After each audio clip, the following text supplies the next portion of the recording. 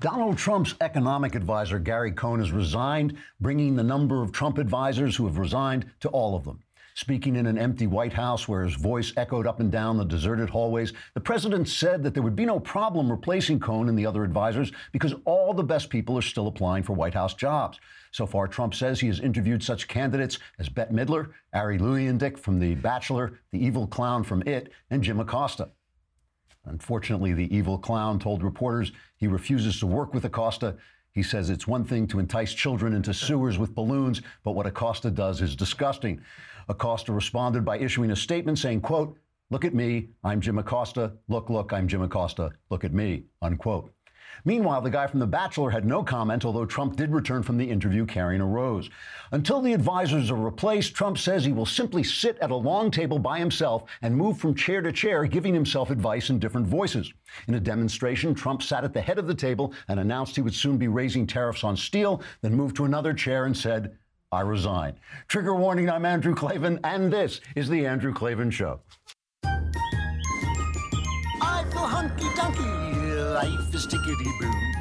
Birds are winging, also singing hunky-dunky-doo. Ship-shape, tipsy-topsy, roll to zippity-zing. It's a wonderful day, hurrah, hooray! It makes me want to sing.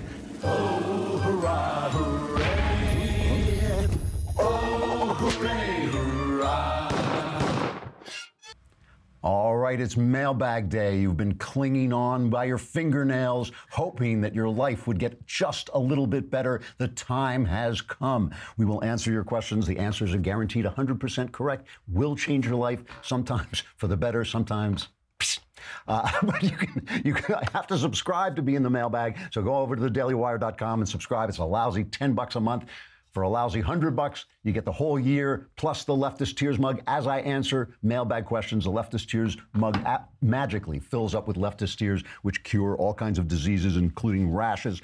Meanwhile, you also want to get, just in case the Leftist Tears mug doesn't show up, you want to get life insurance. Of course you want to get life insurance. If you're alive, you need life insurance because at any moment you could have problems, and then you want to make sure the people you love are taken care of, not just your kids and your spouse, but if you're a young person, maybe you've got older parents who need taking care of, you got to have life insurance. It really is important. Policy Genius makes it easy. You don't have to go in and talk to a salesman. You don't have to get some kind of a pushy guy trying to force something on you. So easy. You go in to Policy Genius and they let you compare prices. And when you compare, when people have to fight over your business, you get the best price.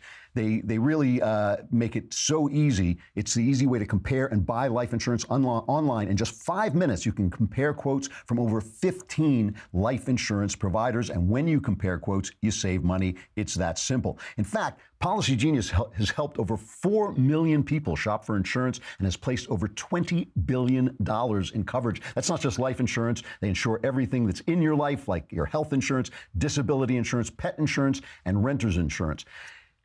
If you are putting off getting life insurance, don't do it.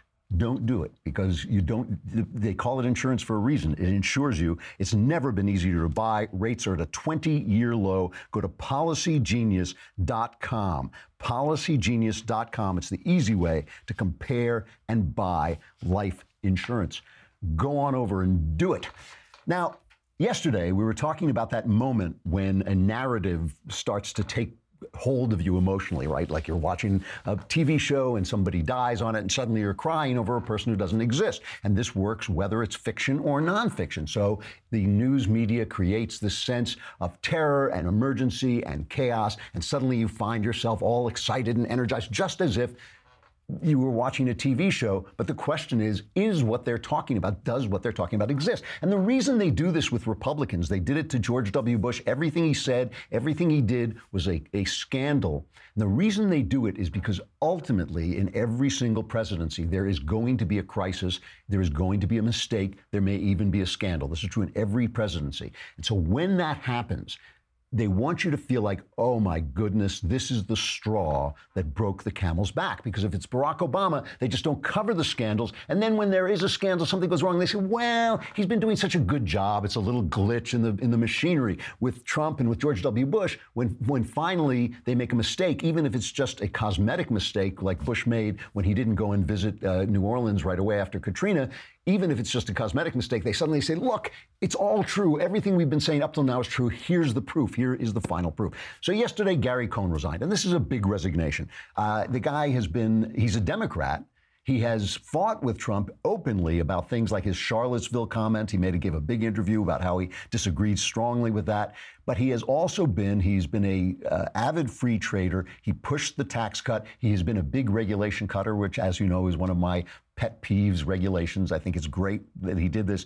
And there's speculation, and this is speculation, but there's speculation that because Trump started talking about tariffs, obviously, Cohn was on the side of no tariffs, of free trade. There are other guys in the White House who are in favor of tariffs and protectionism, and there's speculation that that is why Cohn left. So he's an important guy, and it's, again, you don't like to see the president get isolated with only people who share his opinions. You want people arguing with him. You want him to hear different sides, because Trump does listen. He does hear things. So the important narrative is that this is yet another resignation in so many resignations. Morning Joe put out this montage of all the people resign, all of their announcements of all the people resigning. This is cut 13.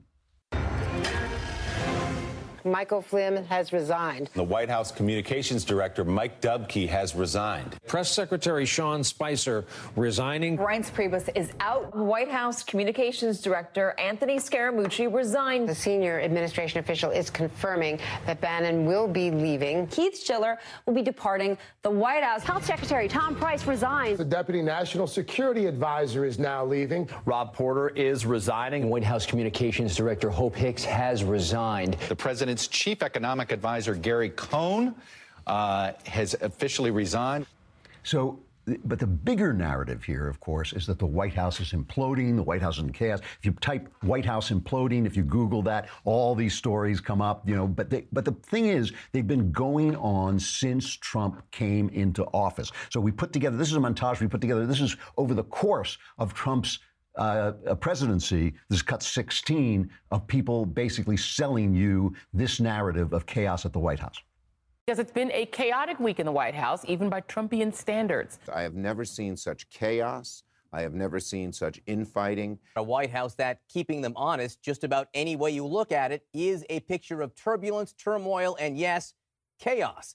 What's the split on fear and loathing, and how do they now recruit folks to fill some of these jobs? It's a great question. I think fear and loathing are heading down the track toward a photo finish. Unglued.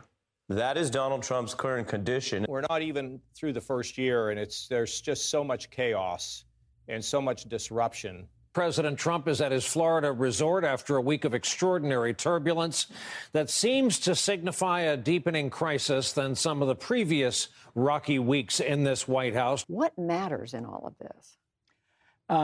What matters is chaos in the White House is bad for the United States and bad for the world. So it's bad for everybody. Chaos, chaos, chaos. Everybody's resigning. Everybody's walking out. And obviously, Trump is a chaotic guy. I'm not going to sell you any line. I mean, these narratives always work when there's an element of truth in it. Trump tweets out the new fake news narrative is that there's chaos in the White House. Wrong. People will always come and go. And I want strong dialogue before making a final decision. I still have some people that I want to change, always seeking perfection. There is no chaos, only great energy. And then he came out yesterday and he said this. This is cut number 2. The White House has tremendous energy. It has tremendous spirit. It is a great place to be working. Many, many people want every single job. I read where, maybe people don't want to work for Trump. And believe me, everybody wants to work in the White House. They all want a piece of that Oval Office. They want a piece of the West Wing. And not only in terms of it looks great on their resume, it's just a great place to work. It's got tremendous energy. It's tough. I like conflict. I like having two people with different points of view, and I certainly have that. And then I make a decision.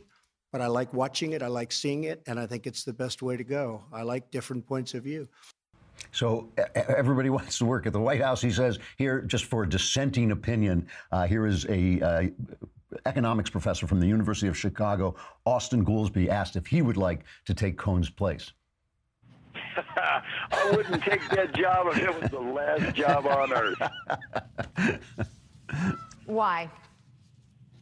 Well, because the focus of the administration, to my mind, has been not where it should be, and now this slapping of tariffs threatens potentially to lead to an escalating trade war, if not an outright global recession. So that'd be category A. But category B, there's chaos on the personnel side in the White House. And you see that not just on the economic team. You've seen in communications, on the political side, on foreign policy, in the chief of staff role, now on the economic team. Unprecedented turnover of personnel. And I think that's a sign that it's not a healthy environment. So, you know, there's a certain amount of truth to this. In most presidencies, after 2 years, people start bailing. You know, if St. Francis were President St. Francis, people would still bail after 2 years. It's just that high pressure, that tough. It's that hard a job.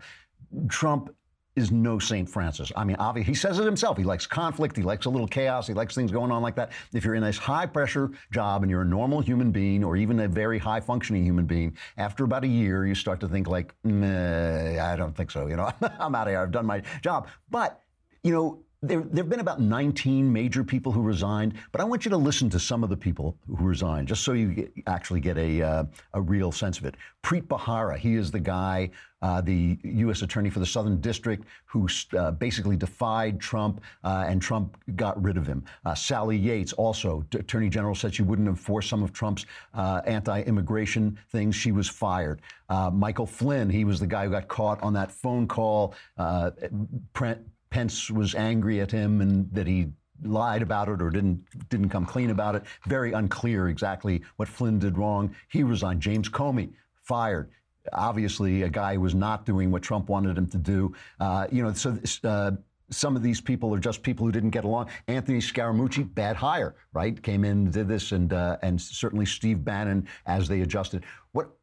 My point about this is this: Trump is a neophyte. He comes in, he's never been a politician before. He's going to make more mistakes than other presidents in terms of hiring, in terms of, you know, you bring in Steve Bannon, and Steve Bannon is doing a good job in the campaign, and suddenly you think, you know, Steve Bannon doesn't know what he's doing. He proved that with Roy, what's his name, down in Roy Moore, thank you. He proved that with Roy Moore supporting it. He didn't really know what he was doing, so Trump caught on to that. He got rid of him. So you're seeing a little bit of this. Obviously, there's also stuff that's not so good. Rob Porter was badly handled. The guy who was accused of beating his wife, that should have been caught earlier on. It's a shame to lose Hope Hicks. It's somebody who you know, really was attached at the you know, it was like his right arm, and it's a shame to lose her. But some of this is being overplayed because of the fact that he's a neophyte who is in opposition to the Washington establishment. So you've got the real chaos that is part of his managing style and his personality, but also you've got a little extra chaos from the fact that he's just coming in here,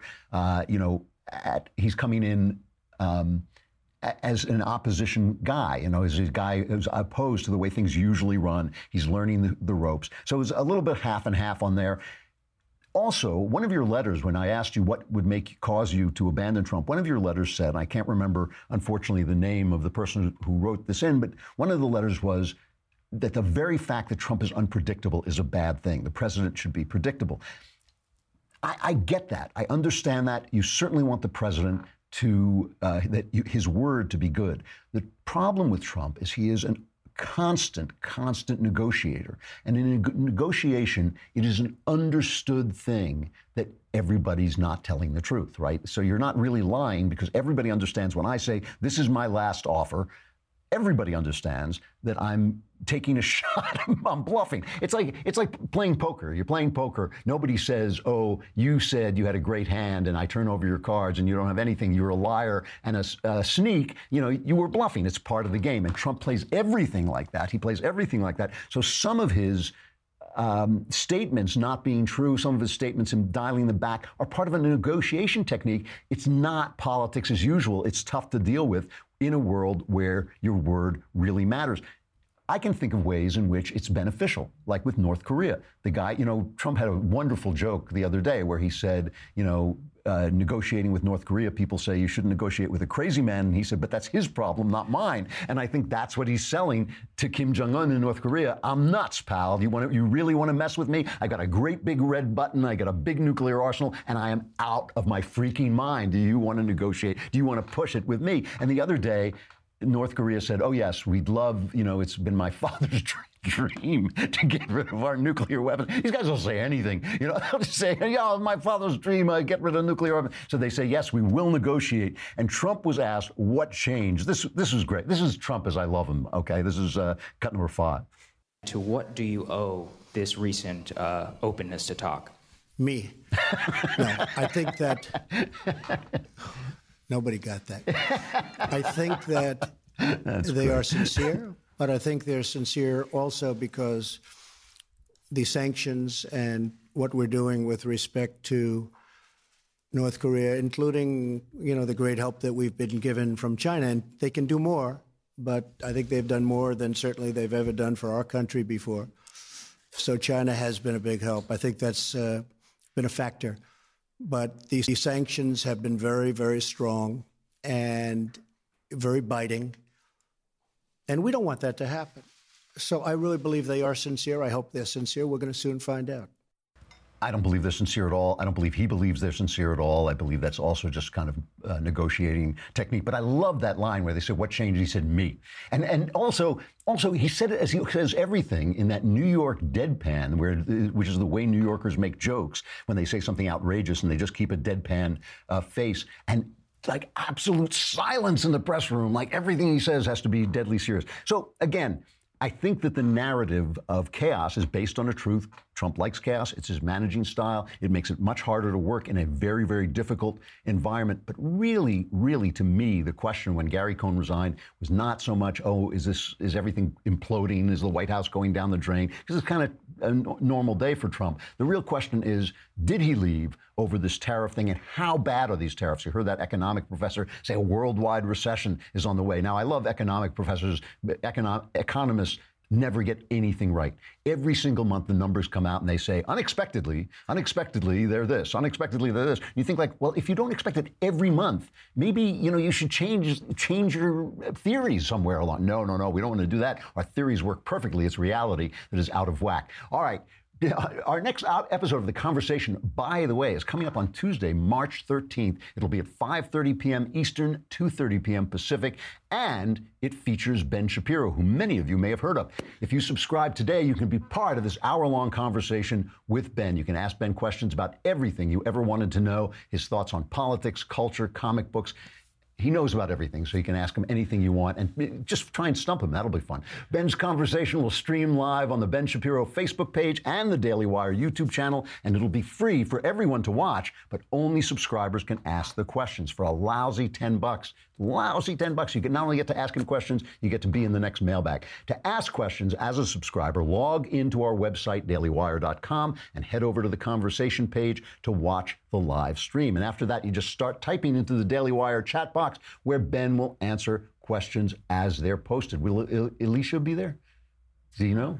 Probably. So you also get to hear your questions coming out of in Alicia's mellifluous tone. So that improves every question. Once again, subscribe to get your questions answered by Ben Shapiro on Tuesday, March 13th, 5:30 p.m. Eastern, 2:30 p.m. Pacific. Join the conversation. So let's just talk about this tariff thing. Now, the reason I don't talk about these things is I'm not an economist.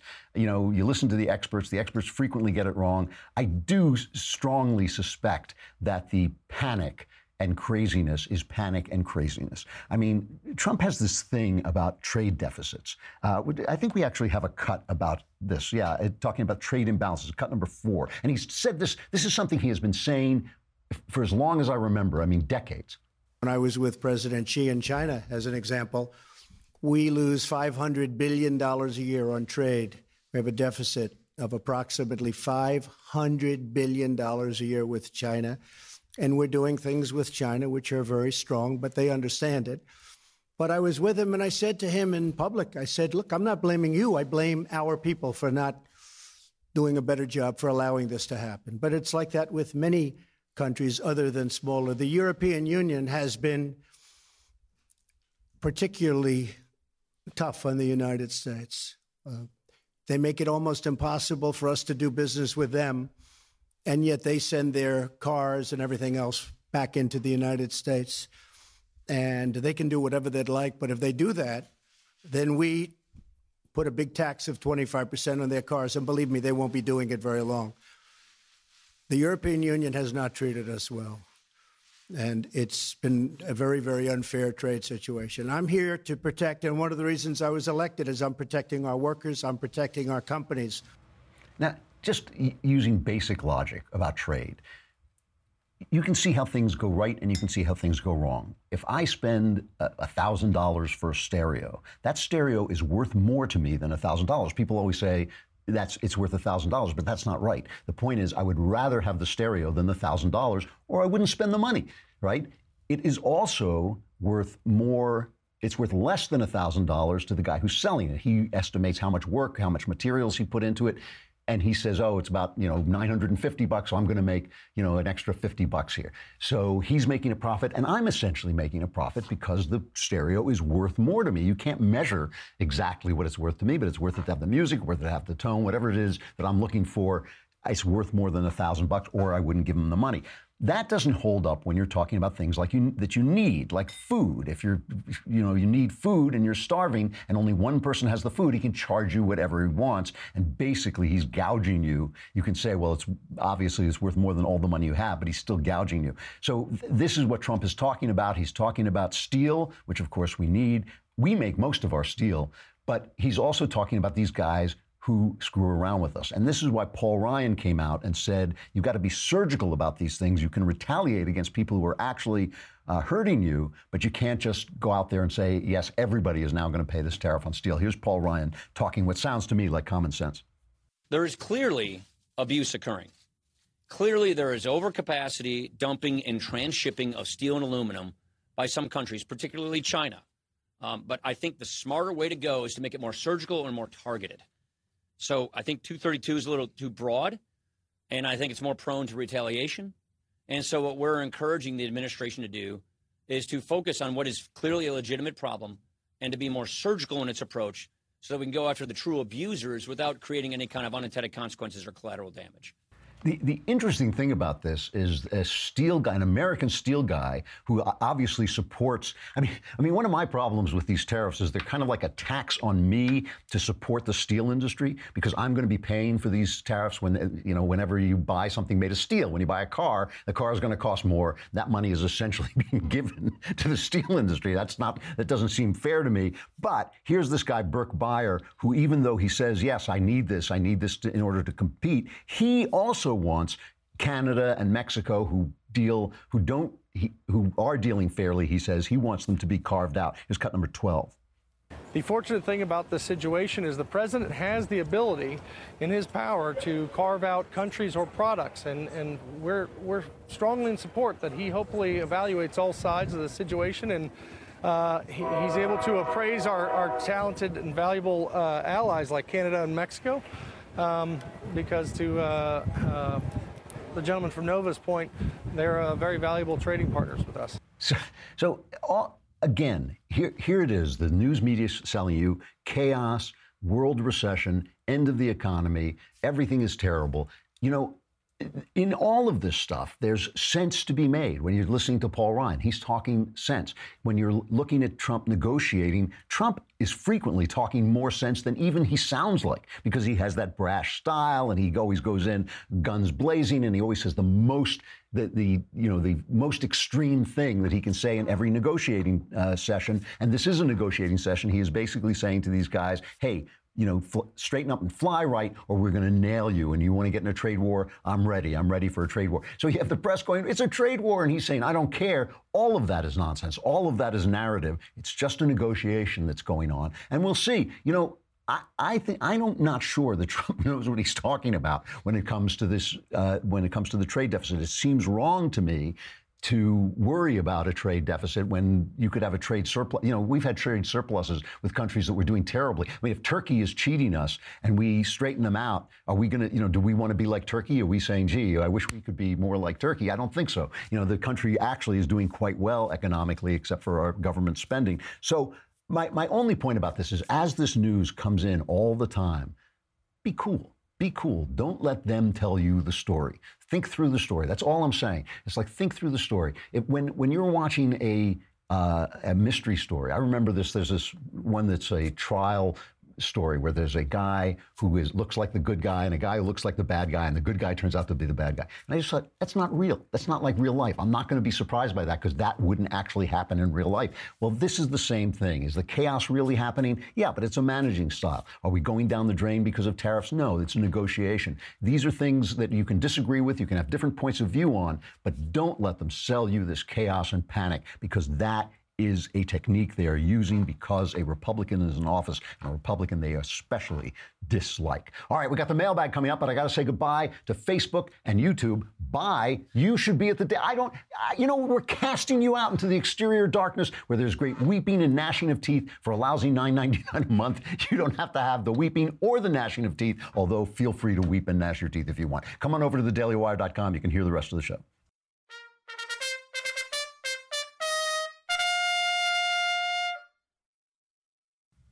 All right.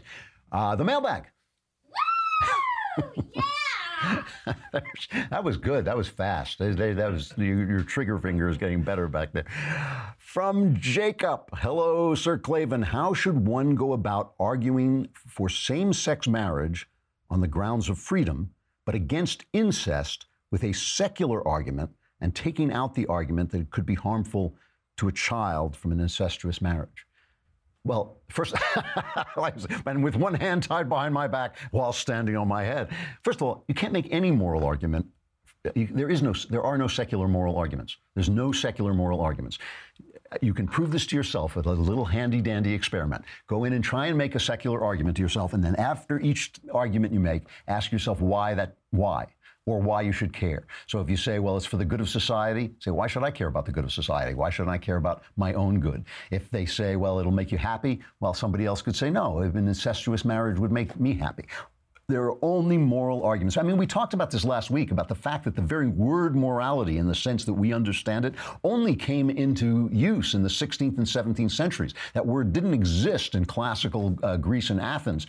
They used the word ethics, and it was translated as moralis in Latin, but it wasn't morality as we understand it. You cannot make an argument without God. And by the way, since I feel that what is behind this question is a challenge to my sense that, like, gay marriage, I don't get all excited about it. My point about gay marriage, listen, marriage, as we understand it, is an invention of the church to protect women. That's why it was invented, to protect women and to basically organize society into a family so that becomes a building block of freedom. If a family is a self-governing unit, you don't have to bring the government in to govern it. We know that the left hates the family because they want the government to come in and govern everybody's life. Okay, fine. And my opinion is that that was the definition of marriage for 2,000 years.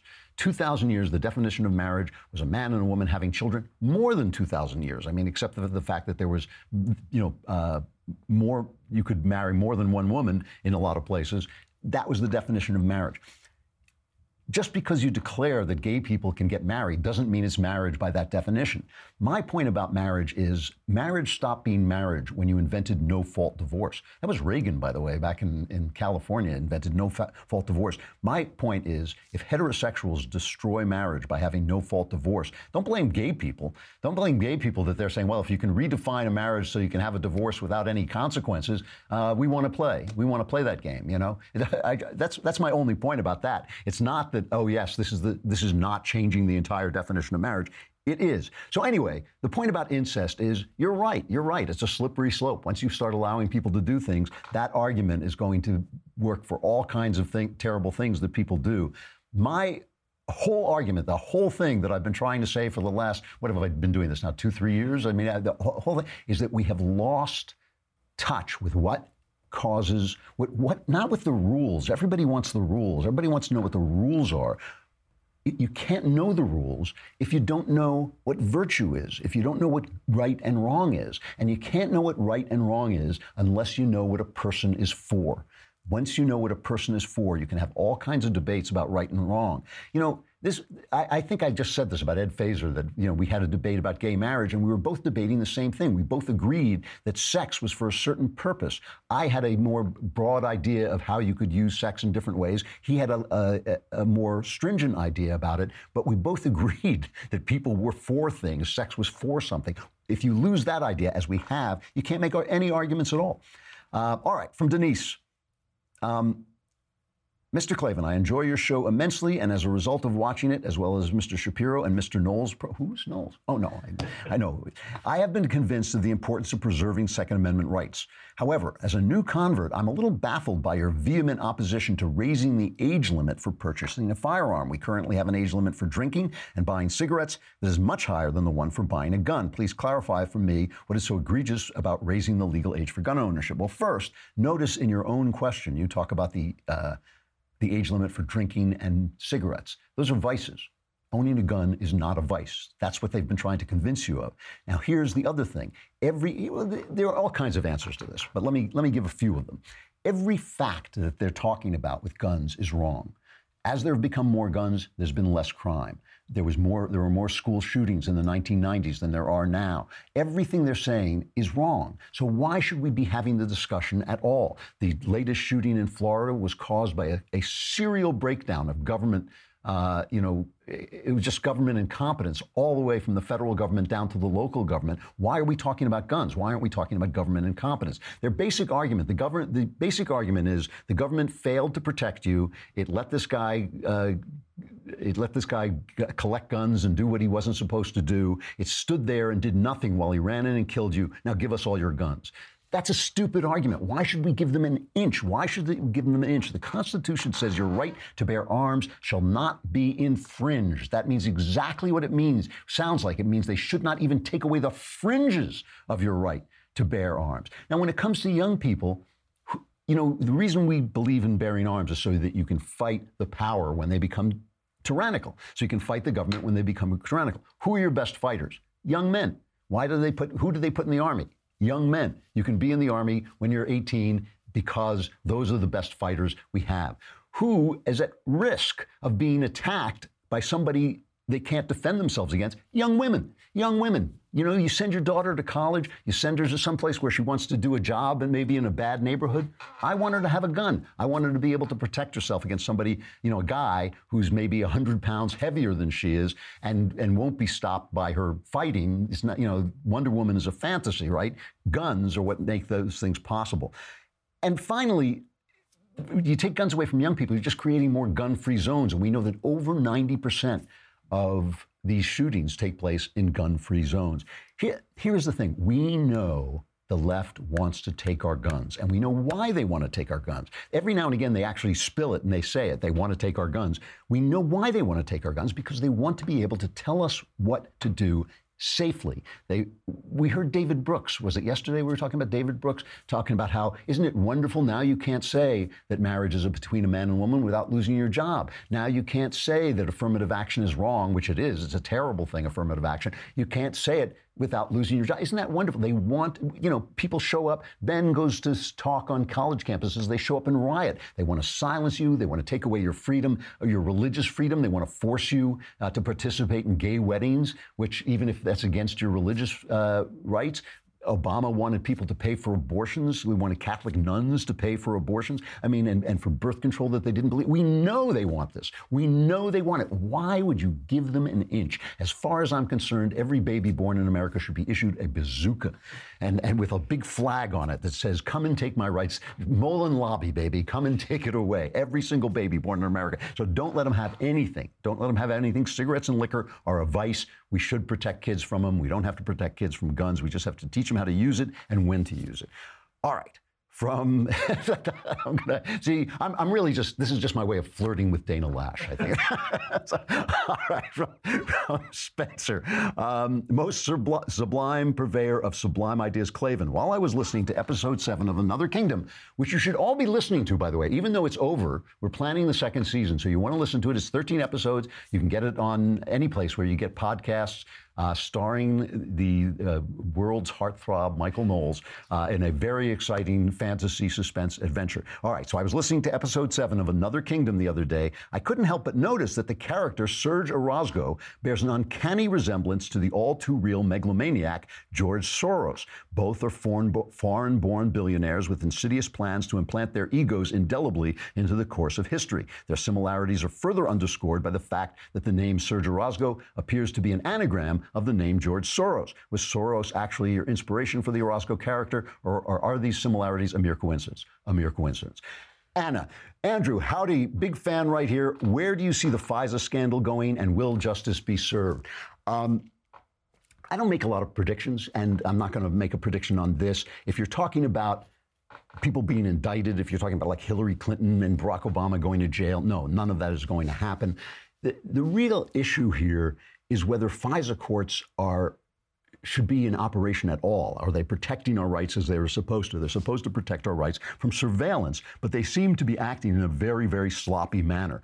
And so it's possible there might be some show indictments. It's possible some low-level guy is going to get in trouble with the courts because of something he did. But the real problem is with the FISA courts themselves. And since they just re-upped them, with the Republicans voting for them, I don't see a lot of appetite for getting rid of them. So basically, what I think we're fighting over here is the narrative. That's what I really I think that's what a lot of these investigations are about. I think they're about the narrative. I think they're about saying no, Trump didn't do anything wrong by colluding with Russia. It's the Democrats who did something wrong. And that is where the battle is going to be fought. It's going to be fought in the media. It's going to be fought in the hearts of the public. We know which way the media is going to go, but we want to get the facts. And as the facts come out, people do pay attention to the facts. Reality has a voice, and people do listen to it. So I think if justice is going to be done, it's going to be you who do it. It's not going to be the courts. That's my belief. But I don't know. Now we have a question. I don't usually allow this, but we let our guy Austin get a question in because he had a good question, and he is technically a subscriber because they give us a subscription. I have no idea what Austin does for a living. He sits back there every now and again. I hear his voice in my headset, but what he's doing, drinking probably. I have no idea. But he has this really interesting question, which is: can an AI, an artificial intelligence, have a relationship with Jesus Christ, and if so, can it go to heaven? It's a great question. You hear thoughts like this all the time. My take on it is this: we are not an intelligence. A person is not an intelligence. A person is a complete entity. He is a spirit being spoken in the language of the flesh, right? So he's not a brain in a test tube. He is not a reasoning machine. He is reason. Interacting with the flesh, interacting with death, interacting with aging, interacting with disease, interacting with lust, interacting with all these things. If you invent a person, not an artificial intelligence, but if you invent a person, an actual person, then yes, of course. I mean, all Jesus is God, the Spirit of God, the Logos, in the language of flesh. So yes, if you invented a person, I don't think God cares if people are created in a test tube. I don't think God cares if people are created in a workshop, if they are really people. But AI is not people. I don't care how good they get at playing chess. I don't care if they can imitate poetry. I don't care if they can imitate feelings. If they are not in relationship with death, if they're not in relationship with flesh, they actually are not a spirit being spoken in the language of flesh. They may be something else, in which case I have no idea how that works theologically. But if you can create a person, I think, yes, the person can be in relation with Jesus Christ. From Benjamin: I am 20 years old and an aspiring writer. I'm taking a few creative writing classes in college, but I do not know what my next step should be. Is there any sort of apprenticeship or internship I could apply for? Thank you so much for considering my question. I've been a subscriber and daily listener for a really long time. You and Ben are the only people keeping me sane in this political environment right now. I can understand that, I mean, when you watch TV, you sit there and you go like, what? This is like a fantasy. And there's so much of it that even I occasionally get tempted to think like, is it me? Is it, am I wrong? And then you kind of go back and read the Constitution, the Bible, and think, oh, no, it's them. It's always them. Writing, being an aspiring writer. I always say writing is a great job, but a tough profession. It's wonderful to do, but it is a very difficult profession, and it has gotten in some ways more difficult, in some ways easier. It's gotten more difficult because there's just so much material, and there's so many people who want to spread your material around without paying you. So a lot of people want eyes, and they'll say, I'll do anything to get eyes on my work, but they don't take pay. And of course, I'm a professional writer, and I always, people write to me all the time and say, will you write for my site? And I say, well, what do you pay? And they say, well, we don't pay, but we have millions of subscribers. And I say, I'm a professional writer. Professional means you get paid for what you do. That's why people do things professionally. It's their living. So it's gotten very difficult in that way. Here's the advice I give to writers. Read everything. Read everything in your field. If you want to be a novelist, read every novel you can get your hands on. And I don't mean just the one that was written last week. I mean Dickens, Tolstoy, Dostoevsky. Read all the greats.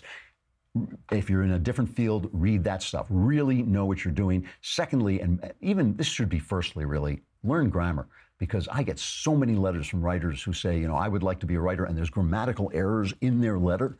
And you think if a carpenter showed up at my house with a hammer and he said, do you know how to use this thing? He's holding the wrong end of the hammer and he's hitting it with it. I would just say, get out, you're fired. The same thing with writers. These are your tools. Words are your tools. Grammar is your tools. You can only break the rules if you know what they are.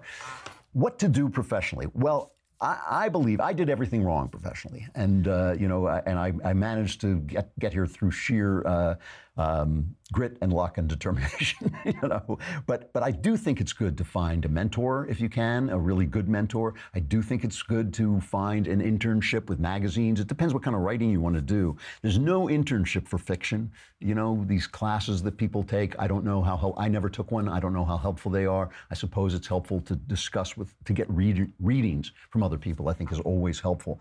But I think that if you can get an internship on a magazine, if you want to be a journalist or a newspaper, I think that's great. And I think that the thing that helps writers, that helped me as a writer more than anything, was a job I had writing news, because I had to hit deadlines every minute almost. There were 4 televisions going on at the same time. There was a radio playing. In those days, there were teletypes, which had this amazingly loud pounding noise. In this newsroom, I think there were 4 teletypes going, and you had to write really well while all that was going on. So now when I sit in my workshop and maybe I hear a leaf blower down the street, it's like, dude, you don't know who you're doing. You'd have to bomb my workshop before you could disturb me. So those are my pieces of advice. It is a tough job.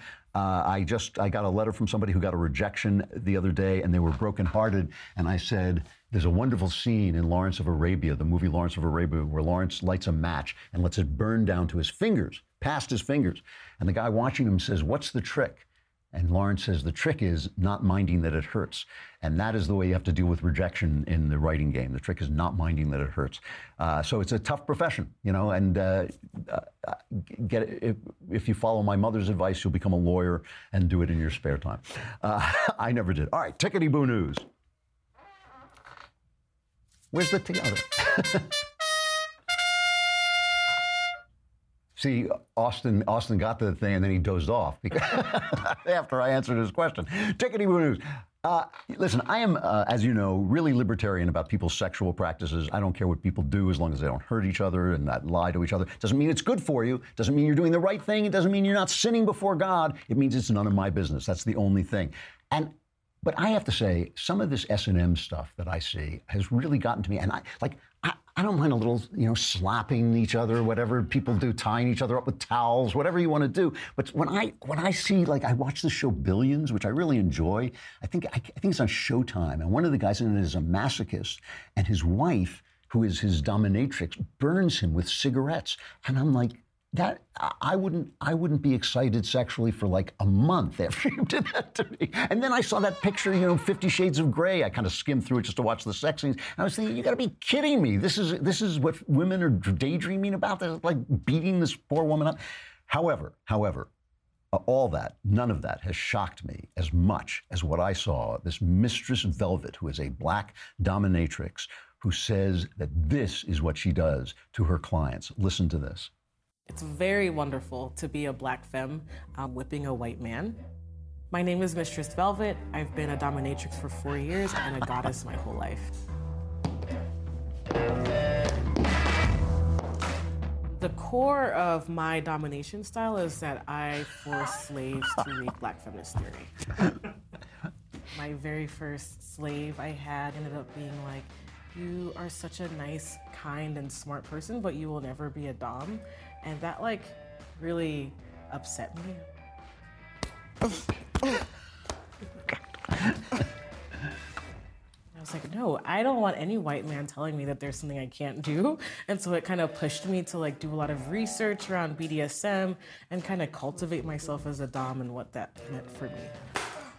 243, mistress. 244, thank you, mistress. I kind of pushed them to engage in BDSM outside of like what you think of it as just being beaten by some cruel woman.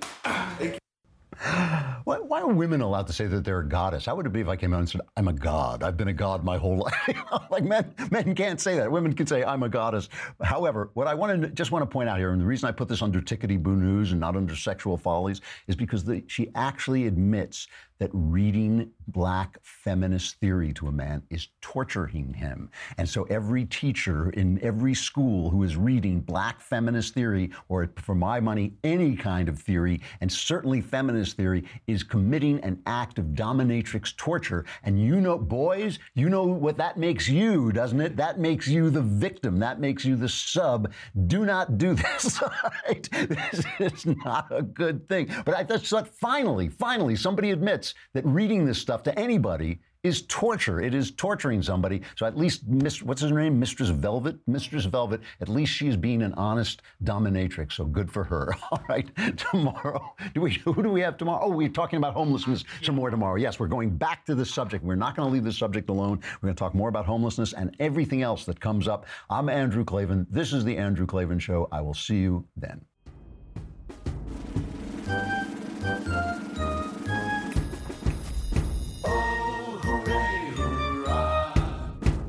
The Andrew Klavan Show is produced by Robert Sterling. Executive producer, Jeremy Boring. Senior producer, Jonathan Hay. Our supervising producer is Mathis Glover. Technical producer, Austin Stevens. Edited by Alex Zingaro. Audio is mixed by Mike Cormina. Hair and makeup is by Jesua Alvera. And our animations are by Cynthia Angulo and Jacob Jackson. The Andrew Klavan Show is a Daily Wire Forward Publishing production. Copyright Forward Publishing 2018.